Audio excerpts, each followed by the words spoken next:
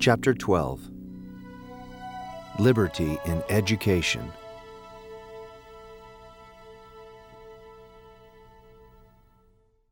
Teaching should have as an object only true things.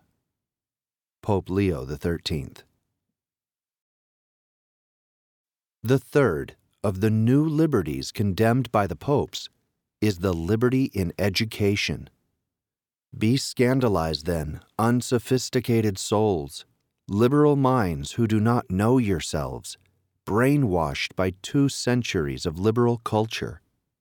Yes, admit that you cannot get over it, that you cannot understand it at all. The popes condemn liberty in education. Oh surprise, oh scandal. The Pope, and what a Pope! Leo XIII, whom some call liberal, condemns the sacrosanct freedom of instruction. How then shall we defend our Catholic schools, our free schools? For the name of Catholic school has a musty smell of sectarianism, a flavor of religious war, a far too confessional color, which is not good to show at a time when everyone in our ranks is keeping his flag in his pocket. I will have you wonder in passing at the soft and sweet liberal virtues which surpass one another in hypocrisy. Foolishness, cowardice, and treachery join hands here to sing in chorus, as in June 1984 in the streets of Paris, the hymn of the free school. Liberty, liberty, thou art the only truth. Which clearly means we ask you only for liberty, in short, just a little bit of liberty for our schools, by means of which we have nothing to criticize in secular and obligatory freedom of education. In the liberty of the quasi-monopoly of the Marxist and Freudian school, keep on calmly tearing out Jesus Christ, running down your country, staining our past in the minds and hearts of 80% of the children, and we, for our part, to the 20% who remain, we will extol the merits of tolerance and of pluralism. We will denounce the errors of fanaticism and of superstition. In short, we will make the people taste the charms of liberty. I now leave to the popes the care of showing us the falsity of this new liberty and the trap that it sets up for the true defense of Catholic instruction. So first, let us examine its falsity.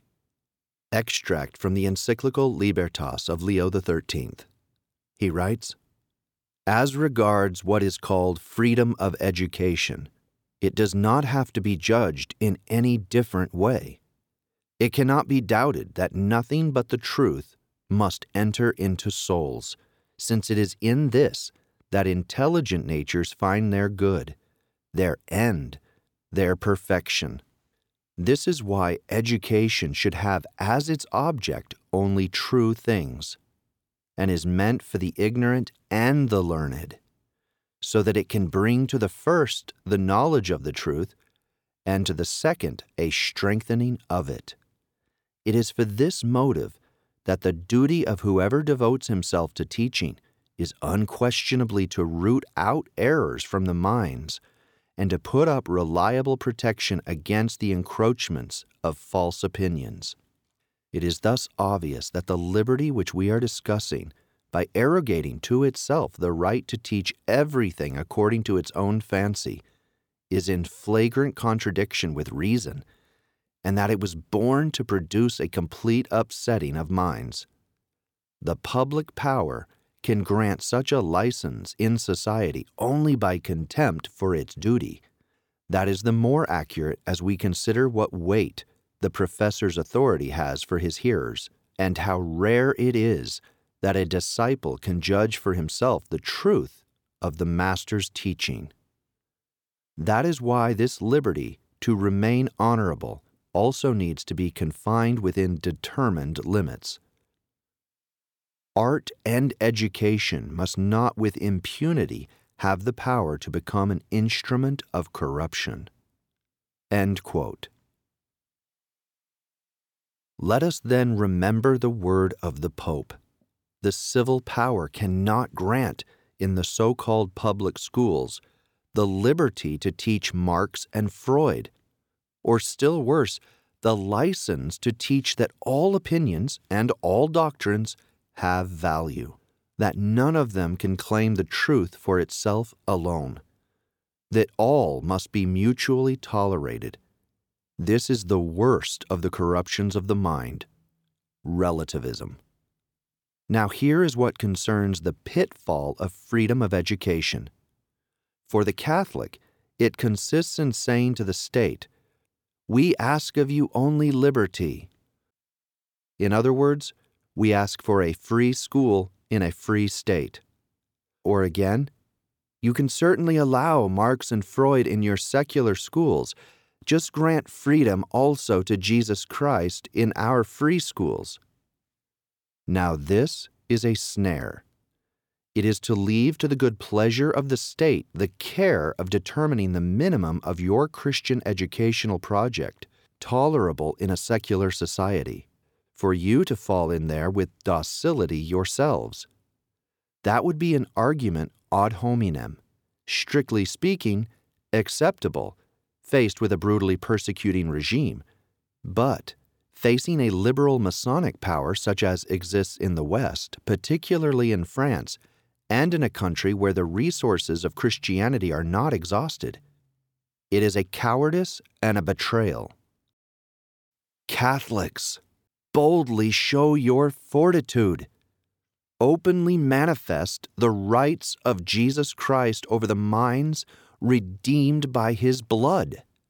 Defend courageously the full liberty which the Church has to teach by virtue of its divine mission.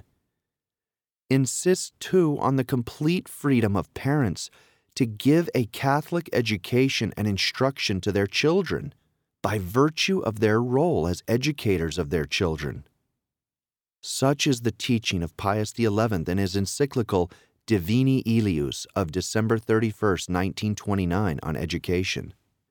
Pius XI writes, "The function of civil authority that resides in the state is thus twofold: to protect the family and the individual, and let them progress, but without absorbing them or substituting for them.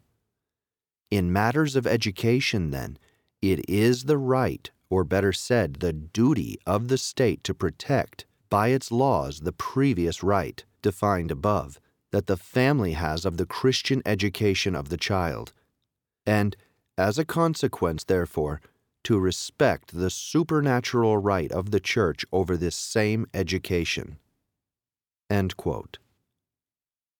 Furthermore, in his encyclical Non abbiamo bisogno of June 29, 1931 against fascism, which was strangling Catholic youth organizations, Pius XI has these very beautiful lines which are applied to the full liberty of education, to which the Church has the right, as well as the very souls themselves.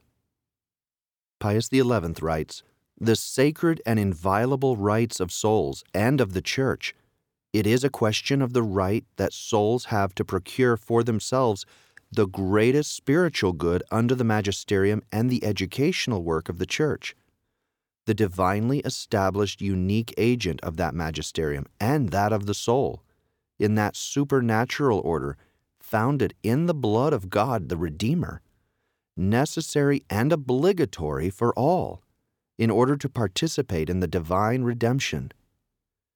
It is a question of the right of souls, thus formed to communicate the treasures of the redemption to other souls, by collaborating with the activity of the hierarchical apostolate.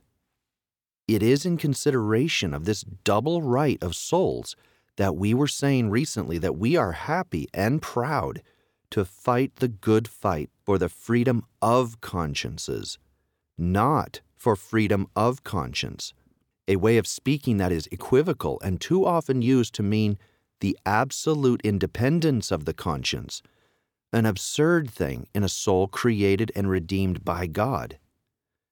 It is a question, moreover, of the right, not less inviolable, of the Church to fulfill the imperative mandate that its divine founder assigned to it, to bring to all souls, all the treasures of truth and of goods, both doctrinal and practical, that he had himself prepared for the world. Euntes docete omnes gentes, docentes eo servare omnia quecumque mandavi vobis. Go and teach all nations, teaching them to observe all things that I have entrusted to you.